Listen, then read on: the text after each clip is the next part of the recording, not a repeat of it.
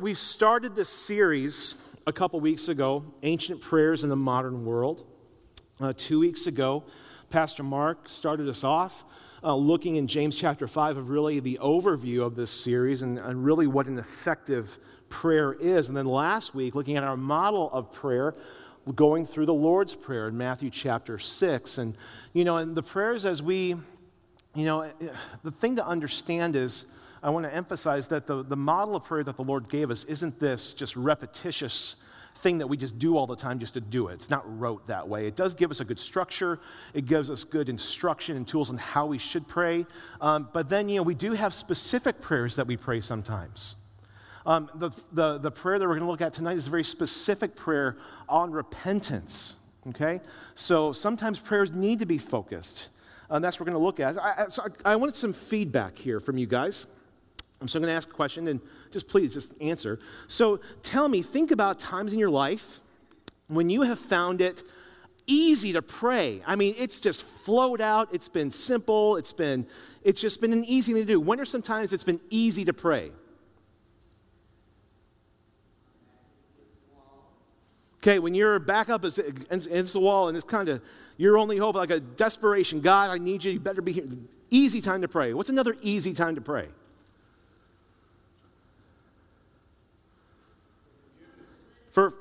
For forgiveness, for what? Something good happens, right. Baby's born, there's a baptism, there's something great, and thank you, Lord, thank you, Jesus, right? Yeah, the thank you, Jesus prayer, that's an easy prayer to pray. When is it hard to pray? When is it most difficult to go before the Lord? When you're overwhelmed. What else?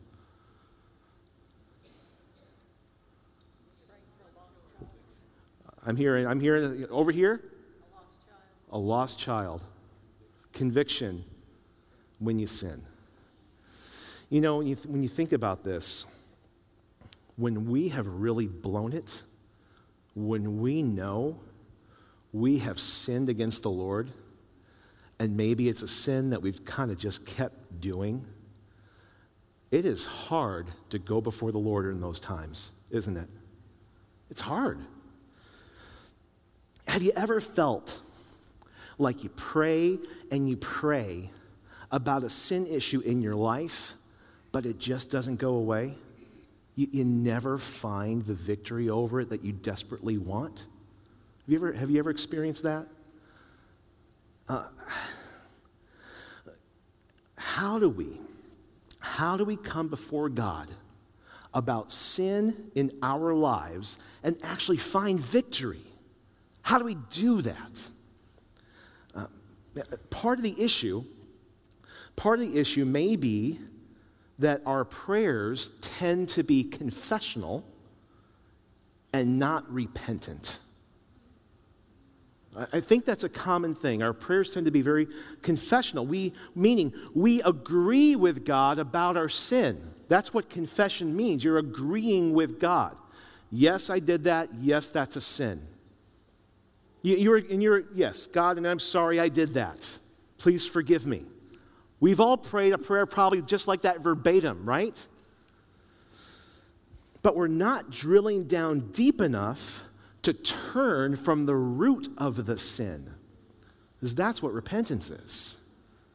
Repentance drills down deep and finds the root of the sin and turns from the sin on that deep level. You see, the ancient prayer that we're looking at tonight is going to help us learn a couple things. It's going to help us learn what sin is, what repentance is, and how we come before the Lord in the right way that we can indeed find victory over our sin and give the Lord much glory. That's what we're going to learn tonight, okay? We're going to be in Psalm 51, so go ahead and open up your Bible to Psalm 51. Or open up your app or whatever. And I'm going to encourage you to keep it open. We're going to be digging in this psalm tonight. Okay? Now, as you're turning there, I'll give you a little bit of introduction to this psalm. Psalm 51 is one of the 7 penitential psalms. Penitential psalms. The other penitential psalms are Psalm 6, 25, 32, 38, 130, and 143. Now, penitent. penitent means humility. It means regret.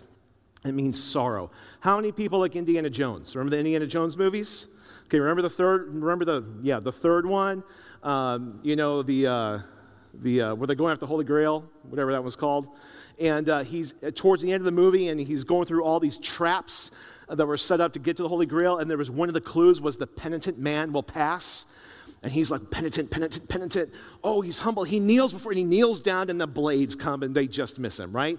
Penitent, this idea of humility, this idea of regret, this idea of sorrow, okay? The Latin root of this word is where we get our English word repent, okay? So repent finds its root in the word penitent, okay? So, Psalm 51, hopefully you're all there. We're going to read the whole thing, okay? Whole thing. Psalm 51. Have mercy on me, O God, according to your steadfast love, according to your abundant mercy. Blot out my transgressions.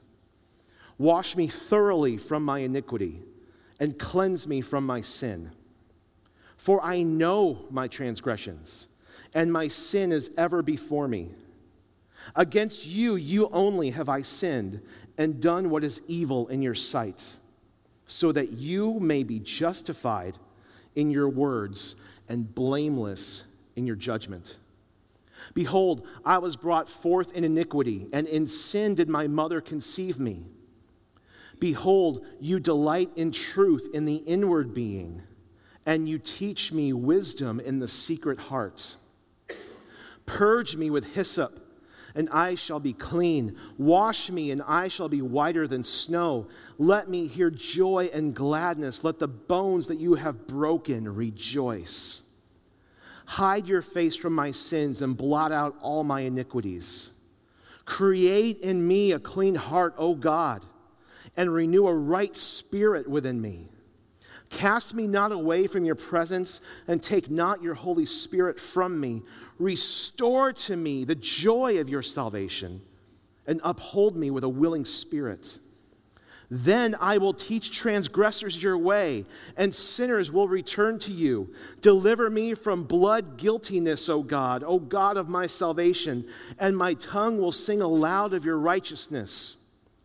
O Lord, open my lips, and my mouth will declare your praise. For you will not delight in sacrifice, or I would give it. You will not be pleased with a burnt offering. The sacrifices of God are a broken spirit, a broken and contrite heart, O God, you will not despise. Do good to Zion in your good pleasure. Build up the walls of Jerusalem. Then will you delight in right sacrifices, in burnt offerings and whole burnt offerings. Then bulls will be offered on your altar. This is the word of the Lord. Let's pray, and then we'll jump in. Father God, we are thankful for your word. We are thankful that what we're going to learn tonight is that we can boldly approach your throne of grace in times where we have really blown it. Lord, thank you for giving us your word to teach us how to pray. And that this prayer of David, thousands of years ago, is effective and powerful in our lives today. We ask this in Christ's name. Amen. Okay, let me give you some context to what we're talking about. The context of this psalm goes all the way back to 2 Samuel chapters 11 and 12. Okay, that's the context of this psalm. Because David wrote this psalm in response to something. If your Bibles may have a little header on Psalm 51, it says, to the choir master, a psalm of David, when Nathan the prophet went to him after he had gone into Bathsheba. Okay?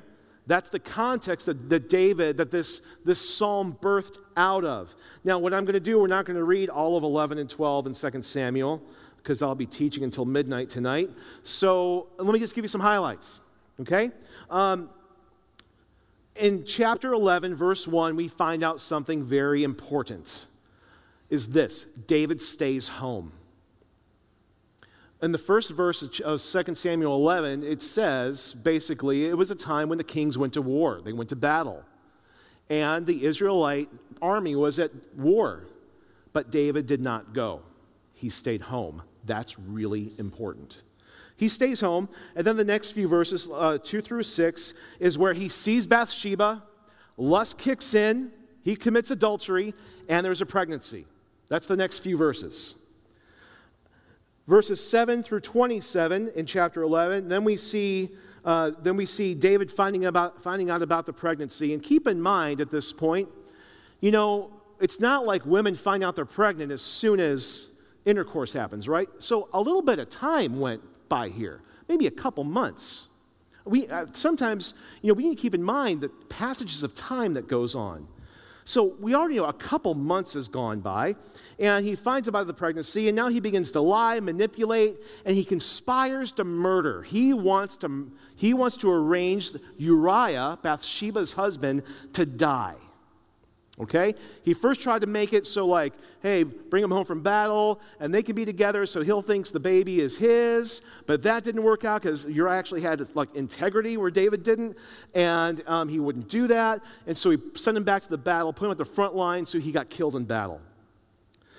And we see this very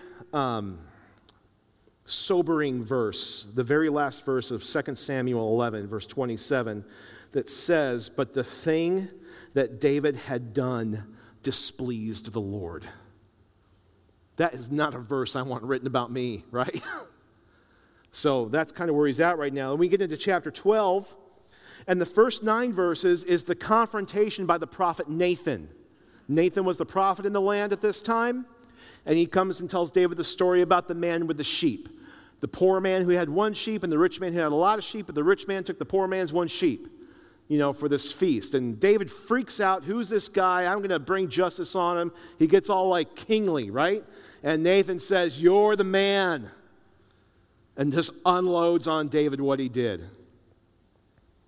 Part of that in the next 5 verses, 10 through 15, there are some curses and consequences laid out to David because of his sin.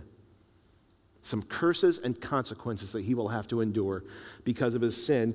And in verse 13, upon Nathan confronting him and laying out these curses and consequences, David says, 2 Samuel 12:13, David said to Nathan, "I have sinned against the Lord." Okay, so David is coming to his senses, and he's seeing what he's done. Okay? 16 through 23 talks about the death of the child. So check this out. Bathsheba carried the child to term and had the baby. And the baby got sick. And it says on the 7th day of the sickness, the baby died. And David goes through this time of mourning and repentance in light of this. And in verse 20 of 2 Samuel 12, it says, "Then David arose from the earth and washed and anointed himself and changed his clothes, and he went into the house of the Lord and worshiped." Now, I'm not saying this is what happened, but you know what? David was stuck in this cycle of sin for at least a year. That's the time period that's gone by between 2 Samuel 11 and 12. About a year has gone by. I'm guessing maybe at this point, he said he went to the house of the Lord and he worshiped. Maybe this is when he wrote this psalm. Maybe. I don't know. Maybe it happened earlier. And then we see in verses 24 and 25 of chapter 12 is the birth of Solomon. The baby that came after the one that died with Bathsheba. So we look at these chapters. These are dark and sobering chapters in the Bible, aren't they? They're dark, they're sobering. And they're about one of the great heroes of the Bible. I mean, this is about the slayer of giants. This is about the sweet psalmist of Israel. This is about the great king. This is about the man after God's own heart. The guy who was neglecting his kingly duties and who was giving into his lust and who was committing adultery and lying and manipulating and conspiring to murder. That's who we're talking about. So, if a man like that could fall like he did and still maintain his relationship with God and his place of prominence in Scripture, what hope that gives to us. Right? Man, I have hope now. I mean, I haven't conspired to murder anybody, you know? I realize. So, but, I mean, I get a little bit of hope from here. So as we read and study Psalm 51, which is David's prayer upon being confronted by the prophet, what does it teach us about how to truly and deeply pray to confess and repent of our sin? That's what we're looking at. This psalm teaches us 3 foundational beliefs necessary to effectively pray for repentance. And upon looking at these foundational beliefs, we'll look at 7 elements of a repentant prayer. So I'm going to reference a lot of things. We're going to move pretty quickly. There's a couple things I'm going to land on and we're going to spend a little bit of time on, but we're going to keep things moving, okay? So, foundational belief number 1 is on the nature of God. The nature of God. A.W. Tozer, famous theologian and author, he wrote in his classic book, The Pursuit of God, he said this: what comes into our minds when we think about God is the most important thing about us. Okay? A.W. Tozer. So what this means is, for the believer, in our case, our perception of God dictates how we interact with him. Our perception of God will dictate how we interact with him. Here's what I mean. If we first and foremost view God as judge, we will live lives of fear and duty. Be filled with fear and duty if he is judge. I'm reading a biography on Martin Luther right now, and you know, before Martin Luther was really converted, and just discovered the gospel, he was fearful of this judge God. Okay, I mean, scared God. I mean, so in radical transformation in his life. So if you view him as judge, you're going to be a fearful person, just full of duty of what you have to do to make him happy, all right? And you'll never feel like you're making him happy enough. If you first and foremost view him as love, let's say, and it's way swung on the other side, you live with no real conviction of sin, and you abuse grace. Okay? Judge on one side, love on the other. But God is utterly different. He is utterly different. God is what? He is holy, holy, holy. And what the word holy means, he means different. It means set apart. I am a different God. I am not just judge. I am not just love.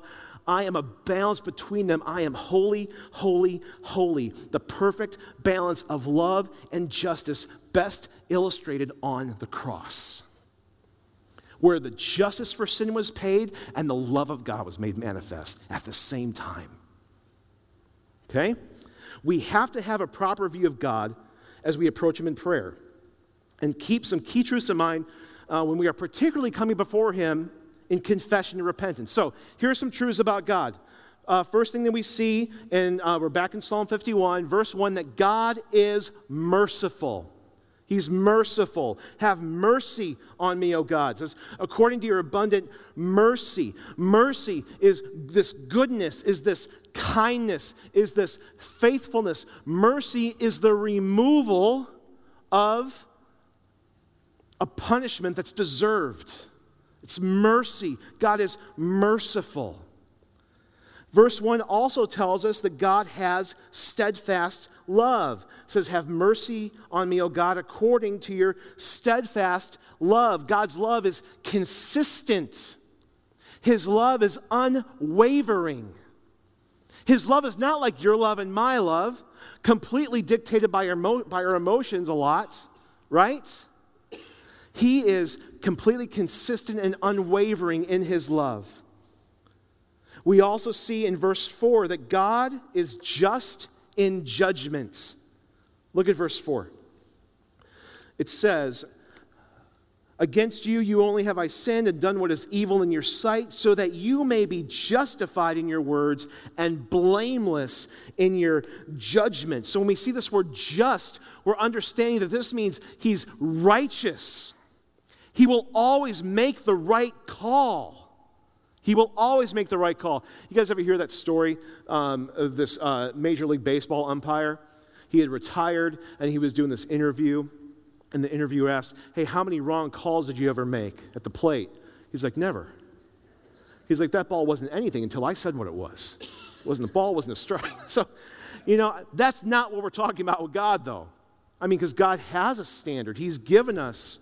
We know what pleases God. That's why he's given us his word while we have the law. We know these things that God expects. He is righteous. And with his judgment, in our language, what this word judgment means is really encompassing all of our government. We have this balanced three-ring government, right? The executive, the legislative, the judicial branches. And they give each other checks and balances because none of them can trust the other one, right? That's why it's set up that way. Well, God's completely righteous, and he embodies all of them. That's what this means. Let me read to you Psalm chapter 7. Here, I'll write this down so you know where I'm at. Psalm 7, and it's 11 through 13. If you just want to jot it down, you can read it later. It says this, God is a righteous judge, and a God who feels, check this out, a God who feels indignation every day. That's a bad feeling, by the way, because we keep sinning. It says, if a man does not repent, God will whet his sword. He has bent and readied his bow. He has prepared for him his deadly weapons, making his arrows fiery shafts. Whew. He is a just judge. But also, God is a restorer. He's a restorer. Verse 2. David says, wash me thoroughly, cleanse me. Verse 7, purge me with hyssop, I shall be clean. Wash me, I'll be whiter than snow. Verse 12, restore to me the joy of your salvation. Verse 14, deliver me from my blood guiltiness, O God of my salvation. We see these themes of God restoring. The verse that says, God, restore these bones you have broken.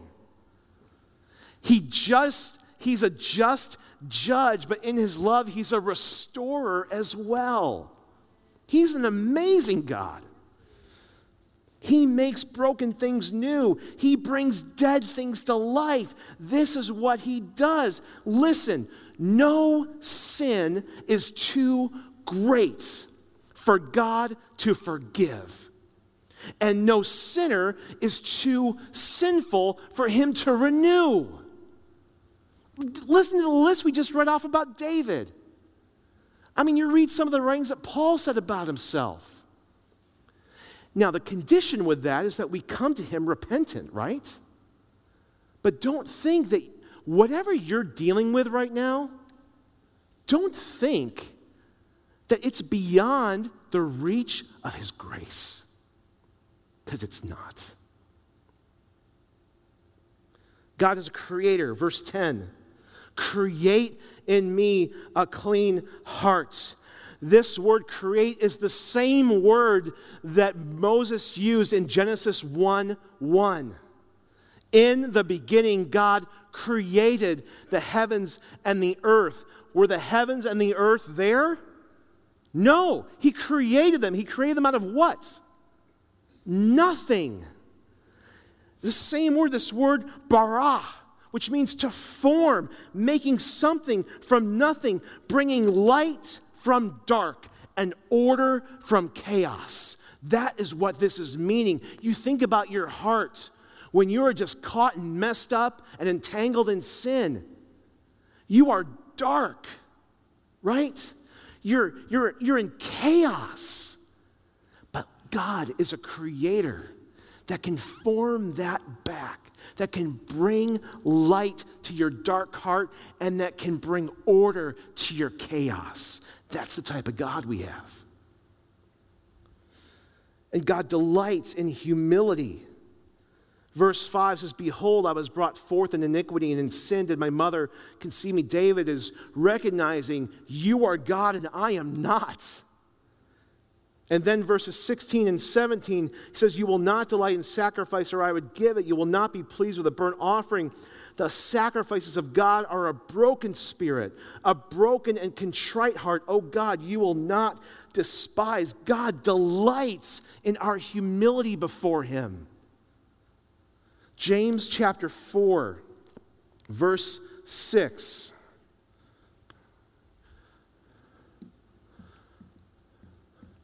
James 4, verse 6.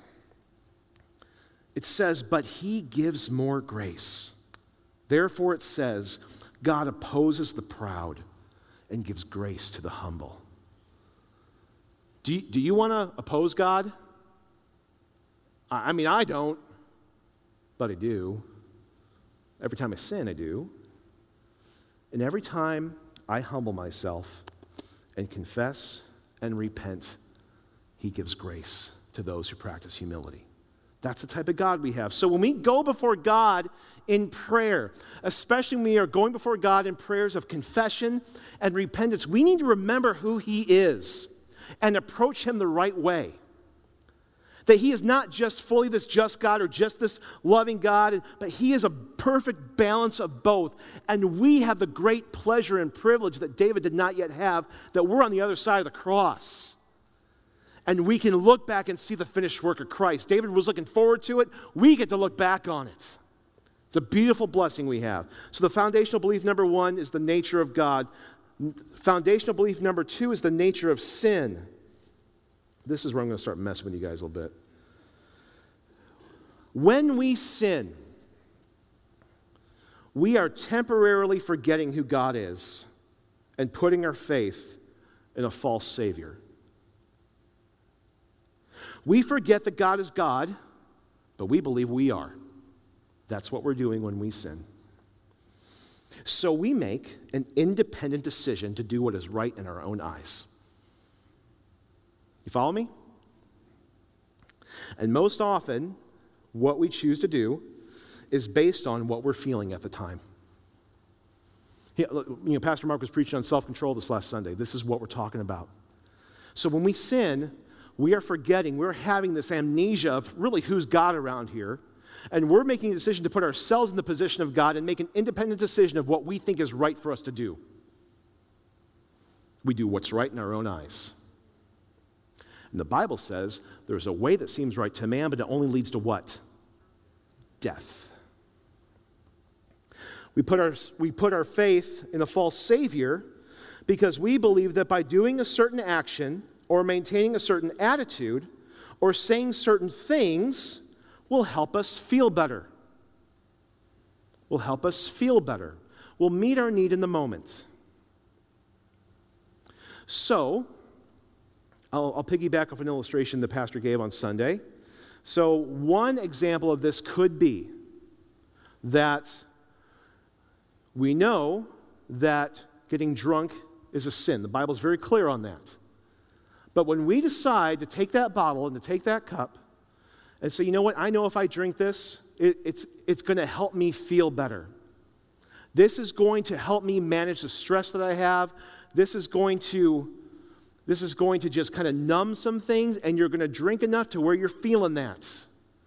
That is making an independent decision. You're making yourself God, and you're putting your faith in that object, in that drink, to help you feel better. That's your functional Savior. This is how sin works. And we can replace that with anything. I mean, I don't care. Food, going to movies, going on vacation. I mean, I don't care what it is. You can replace that with anything. The other way, that would be a sin of action, sin of commission. The other thing we do is by neglecting to do what's good and right. We make an independent decision to not do what we should for our own comfort, right? We neglect to do what is good and right and godly to save us from being uncomfortable. This is why 2 Samuel chapter 11, verse 1 is so important to this whole story. Because David did not go to battle like he should have. He neglected to do his duty. If you look at that, David neglected his duties as king and gave himself permission to stay home and not lead his army in battle. So since he's not practicing the role of his position, he doesn't realize that he is going to redirect his God-given desire to go to battle and conquer. He was anointed king, wasn't he? God put him in that position. God gave him his spirit so he can lead, so he can rule the kingdom, so he can conquer the ungodly peoples, right? It's a God-given desire of his position. So he neglected that. That desire has got to get redirected somewhere. He redirects it to Bathsheba. He's up on his roof. He looks across. This nice-looking lady's taking a bath. And suddenly his manliness and his lust kick in. And he says, bring me that woman. She becomes the new target to conquer for David to feel fulfilled. That's why that verse is so important as we understand what happened. That was the first thing that got the ball rolling. And then David's just out of control. So sin isn't just stuff we do, it's stuff that we don't do. Right? Okay. Let's dig into sin a little bit more. You're so excited. So sin is transgression. Sin is transgression. We see this in verse 1, in verse 3, and in verse 13. This is a common word we hear in the Bible about sin, but what does it really mean? It means rebellion. Transgression means rebellion. It's purposefully going against godly authority. That's what transgression means. Here's another sin word in verses 2, 5, and 9.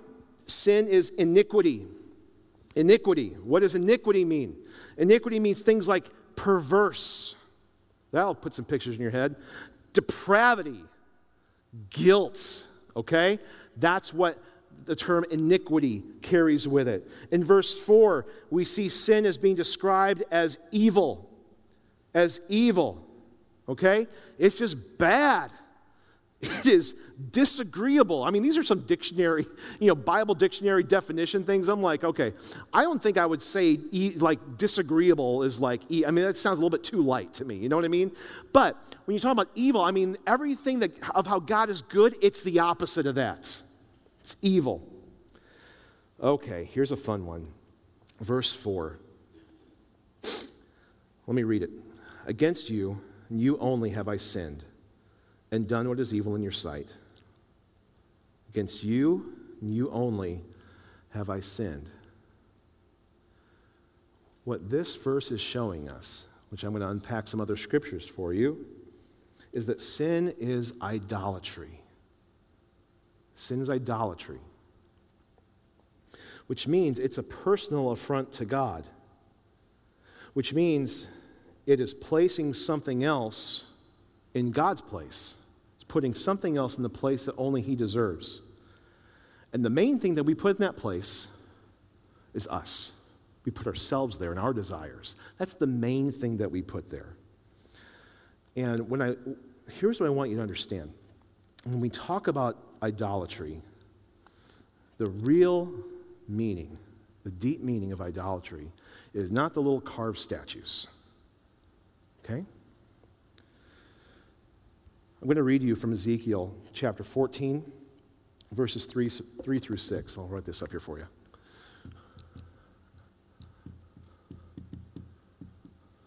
Ezekiel 14, 3 through 6. Son of man, these men have taken their idols into their hearts and set a stumbling block of iniquity before their faces. Should I indeed let myself be consulted by them? Therefore speak to them and say to them, thus says the Lord God, any one of the house of Israel who takes his idols into his heart and sets the stumbling block of his iniquity before his face, yet comes to the prophet, I, the Lord, will answer him as he comes with the multitude of his idols, that I may lay hold of the hearts of the house of Israel, who are all estranged from me through their idols. Therefore say to the house of Israel, thus says the Lord God, repent and turn away from your idols and turn away your faces from all your abominations. Now tell me, class, where are the idols located? In our hearts. The idols are located in our hearts. Pastor and author Tim Keller, he says, the root of every sin is a breaking of the first commandment. The first commandment is, you shall have no other gods before me.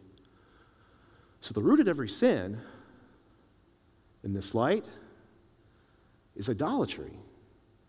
You see, the question is not what we're doing that's sinful. The question is what we're worshiping. See, now we're talking about the false god and the false savior, right? Let me give you a couple key terms here. I can recommend you some great reading on this if you want to talk about it. There are 4, I think, foundational heart idols that a lot of other sins and idolatry spring up out of, okay? The first one is this, and this is how you assess yourself. You ask yourself this question: life has meaning to me. My life has meaning, or I'm okay, right? Today I'm feeling okay because. Here's the first one. I have influence over or recognition from others. Catch that? I'm okay. Life has meaning for me if I have influence over people and recognition from people. You see, there's a deep heart idol of power. It's your influence. It's what you're getting back from people. It's, man, great job. It's, hey, do you see what I am? Do you see the position I have? It's a heart idol of power. Another one is this: life has meaning, or I'm okay when I am loved and accepted or respected by other people. You see, this is a heart idol of approval. And people's opinion of you becomes greater than God's opinion of you. And you're only okay if someone else says you're okay. Not God saying you're okay. No, the person next to you says you're okay.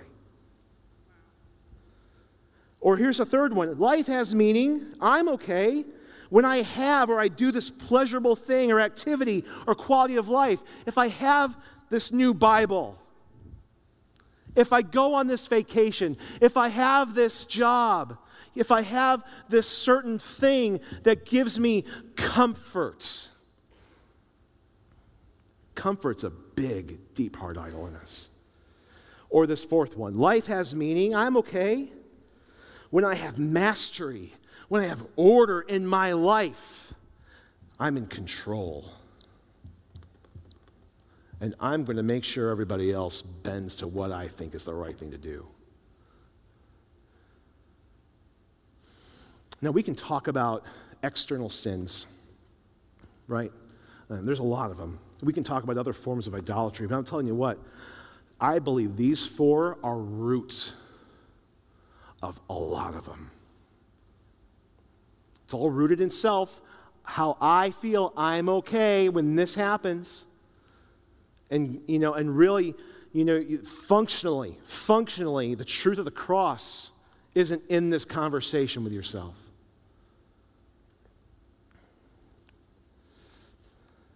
So sin is idolatry. Let's look at some more as we finish this section up. Verse 5. Behold, I was brought forth in iniquity, and in sin did my mother conceive me. You see, this says, telling us that sin is inherent. This is not saying that David was a result of a adulterous relationship. That's not what this is saying. When David is saying about this sin, he's talking about really what Paul writes in Romans 5:12. He's talking about, therefore, just as sin came into the world through one man and death through sin, so death spread to all men because all sin. It's talking about our inherent sin, our sin nature that we're born with. That's what David is referencing here, that sin is inherent. Verse 10 is a similar theme. It says sin comes from the inside. Comes from the inside. Talks about his heart, creating me a clean heart, renew a right spirit, these things within me. Sin comes from the inside. Jesus taught in Luke 6:45, out of the overflow of the heart, the mouth speaks. Okay? Sin comes up from it's an inside out always. Verse 12, sin is a thief. It's a thief. Steals the joy of our salvation because we functionally trusted in a false Savior. You see how these things tie together? It's a thief because it's false. Right? And then verse 14, deliver me from blood guiltiness. Sin is blood guiltiness. You're like, whoa, okay. I haven't done the murder thing like David did. What are you talking about, Ryan? Okay. Matthew 5:21-22. You have heard that it was said to those of old, you shall not murder, and whoever murders will be liable to judgment. But I say to you that everyone who is angry with his brother will be liable to judgment. Whoever insults his brother will be liable to the council. Whoever says, you fool, will be liable to the hell of fire. This is the whole part where Jesus is talking about that our anger is a form of murder, because when we are angry towards another person, we are killing them with our words. We are wounding their spirit. We are not speaking words of encouragement to them or exhortation to them. We're not speaking to each other in psalms and thanksgiving and spiritual songs as Ephesians tells us to do. So yeah, we're guilty of blood guiltiness. Every single one of us is.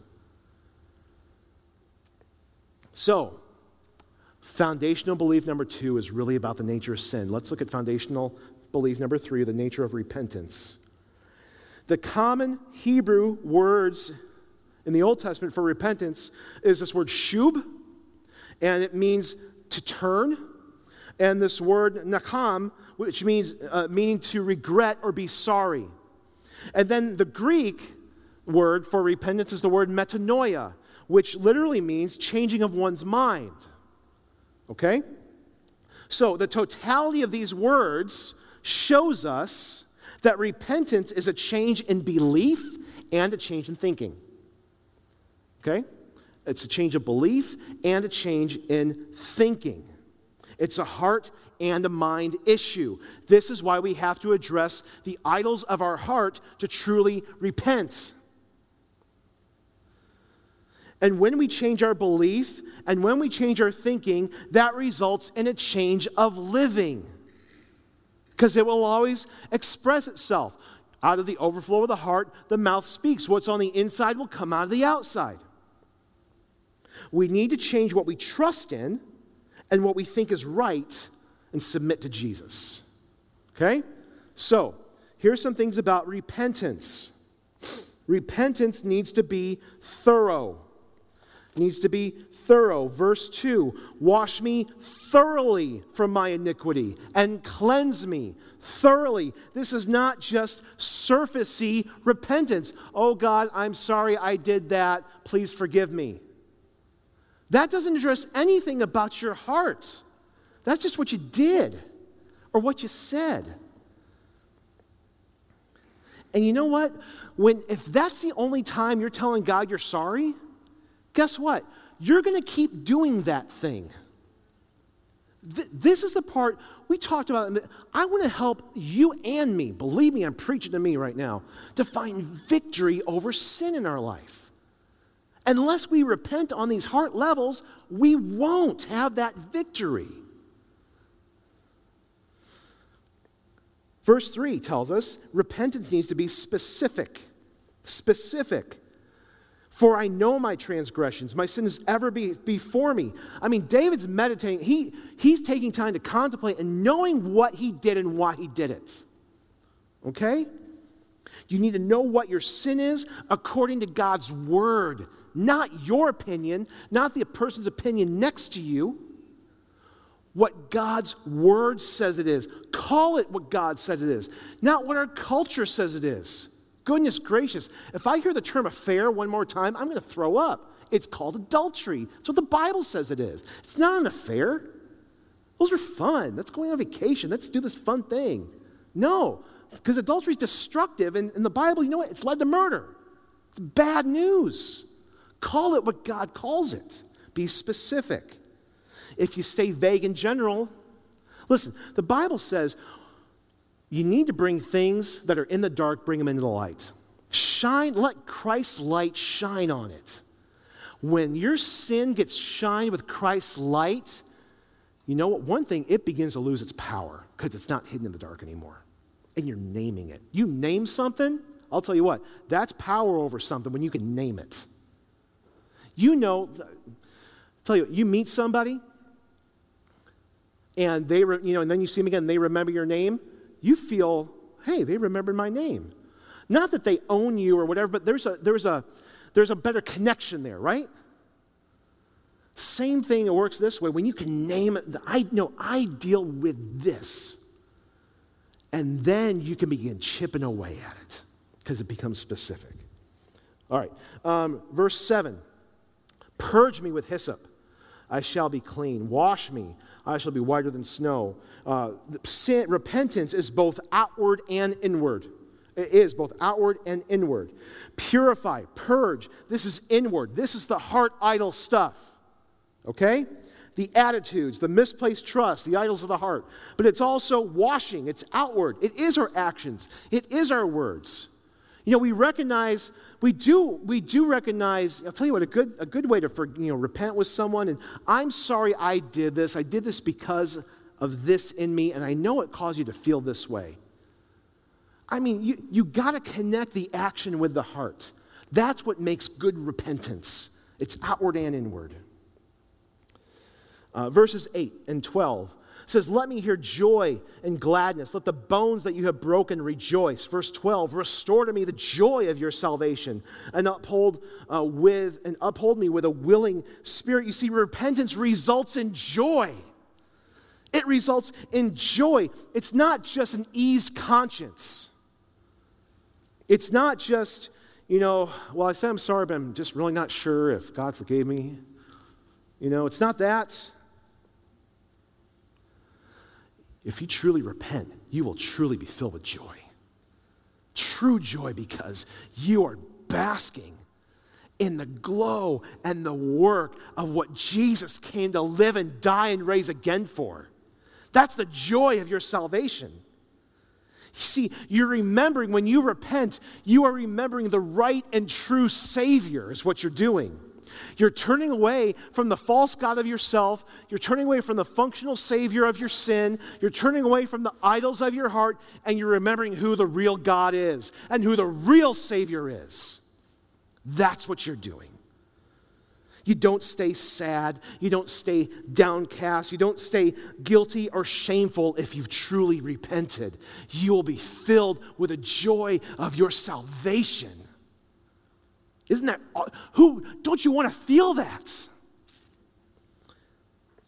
Repentance, here's the next one, results in renewed intimacy with God. Verses 10 and 11, again, create me a clean heart, renew a right spirit. Cast me not away from your presence, take not your Holy Spirit from me. I'm not going to get into the theology of that. The big point is, it results in renewed intimacy with God. Sin brings distance. Remember, God does what? He opposes the proud. He opposes the proud. There's distance going on there. Repentance eliminates the distance and brings you near to God. Draw near to me, and I will draw near to you, the Lord says. Repentance results in willing obedience. Verse 12. Uphold with me a willing spirit. You see, this is the exact opposite of transgression, the exact opposite of rebellion. You willingly and joyfully obey the true God, the true King. Repentance, the next one, results in exhortation and evangelism. Listen, verse 13, then I will teach your transgressors your ways, and sinners will return to you. Isn't that what we're here for? Isn't that building the kingdom? Your repentance builds the kingdom as you tell your story. We were talking in a meeting this week here at the church that this is faith in real time. It's not just saying what Jesus did for you 20, 30 years ago when you first got saved. It's what did he do for you today, this week, on Sunday after the sermon, whenever. What's he doing in real time in your life now? He is living and he is active and he is drawing you to himself. And as you repent and turn from your false idols, turn from your false gods, turn from your functional saviors, and turn towards Jesus, the true King, the true Savior, that's a testimony to tell. And that lets people know that he is living and active in your life today. And people will come to him. It says sinners will return to you, God. Listen, I know it's so hard to be honest with your sin and struggle. Believe me, I know.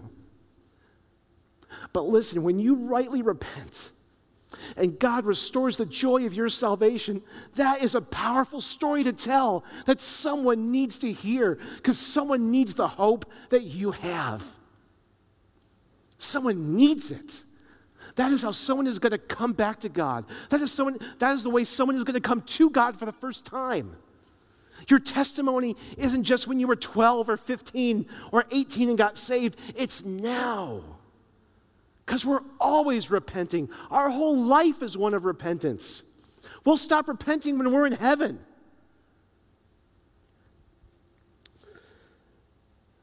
Repentance results in worship. Verse 15.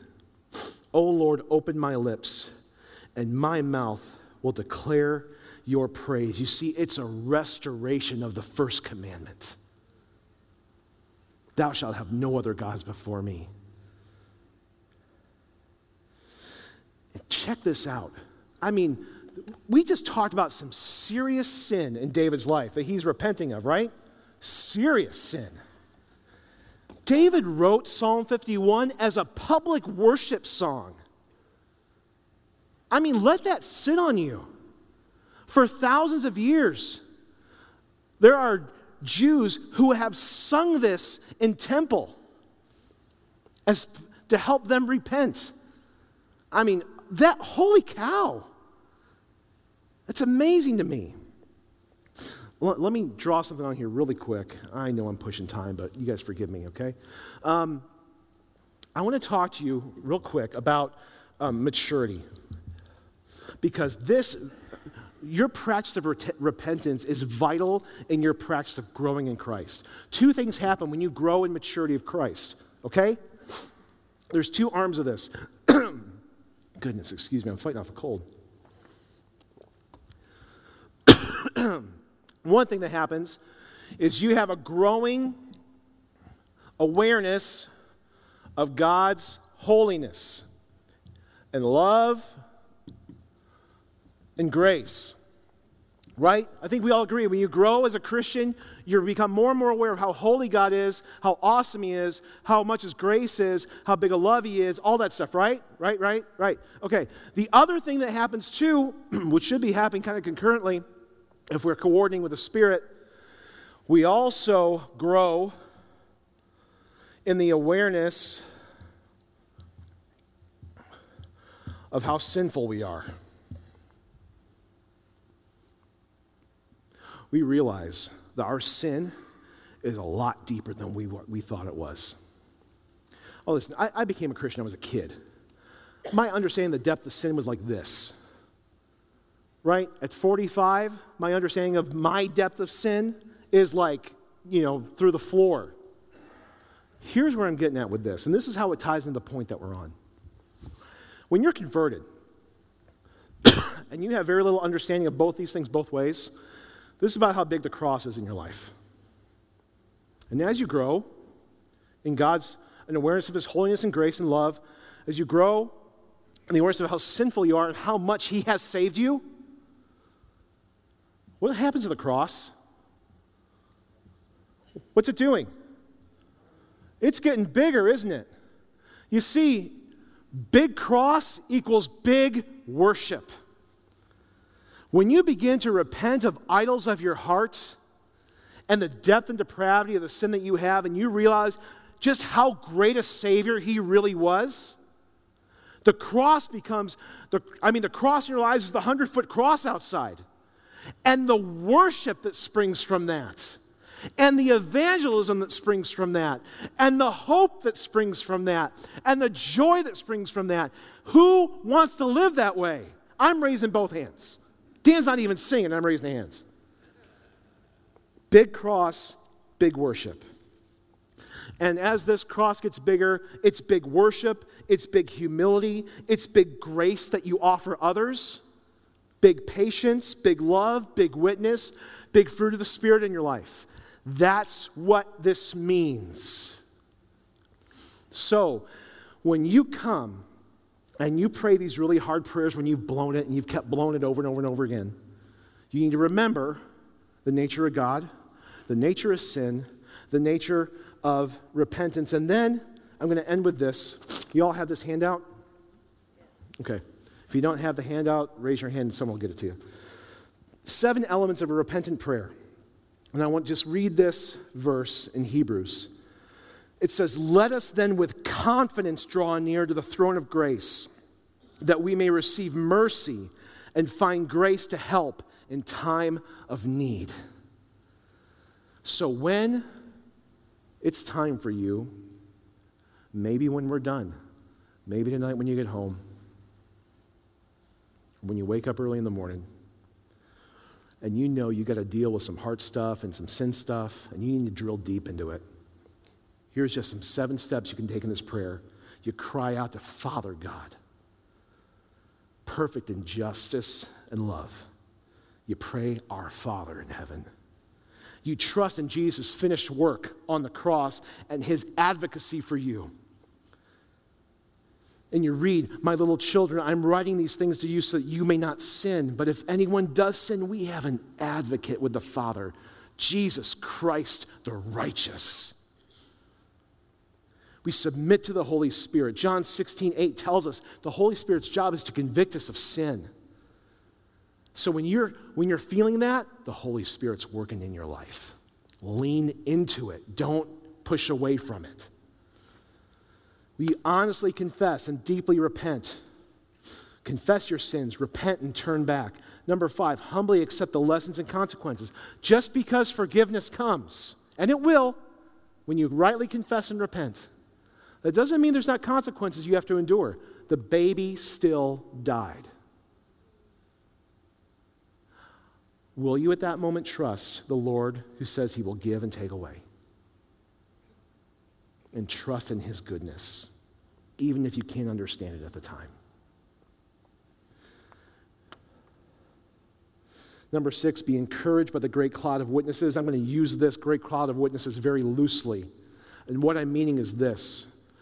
We read stories of David. We can read Hebrews chapter 11. We can hear each other's stories and find encouragement. Listen, you need to talk to people in your C2 group, for your friends here that you have at this church. You need to, and it's time. If you have not really come clean with some things in your life, you need to talk to some people. You need to ask them about how God has worked in their life like this, how their confession and repentance have been, how their joy has been restored, because you need that encouragement. Okay, because God's at work in his people. And as David said, when we do this, we're supposed to tell each other so sinners come back. And then commit to tell your story of repentance. Psalm 51:13, "Then I will teach transgressors your ways, and sinners will return to you." Just keep this with you as a helpful guide as you pray. So just really be mindful right now as we close up. What sin? Is there a sin just nagging at you? Just nagging at you. What sin are you guilty of by either omission, things you haven't done that you should have, or commission, things that you've done you shouldn't have, and you need to go before the Lord to confess and repent? What is it? What sin keeps rearing its ugly head in your life? What's that besetting sin in your life that you are now seeing has a deeper root, maybe? Now you say, "Oh, you know what? There's a heart idol attached to this. I haven't attached to it before that I need to repent on that level." Do you have a Nathan in your life who will confront you, who will practice humility as you hear hard words from and you can live more fully for God's glory? Do you have a Nathan in your life? I want you to remember this. God is both just and he is love. And because of faith in Jesus' complete and finished work on the cross, you can boldly approach the throne of grace, especially at the times when you are feeling most unworthy. Father God, thank you for Jesus, and thank you for that cross. Thank you for the perfect intersection of your justice and love. Thank you that we can look at the life of David, we can look at this psalm, this prayer of repentance, and we can learn how to repent rightly so sin will not have any more hold over us, and that we can come before your throne of grace with confidence and boldness because of Christ. Lord, I pray for everyone here that you send Nathans into our lives to show us our sin and give us the humility to receive it.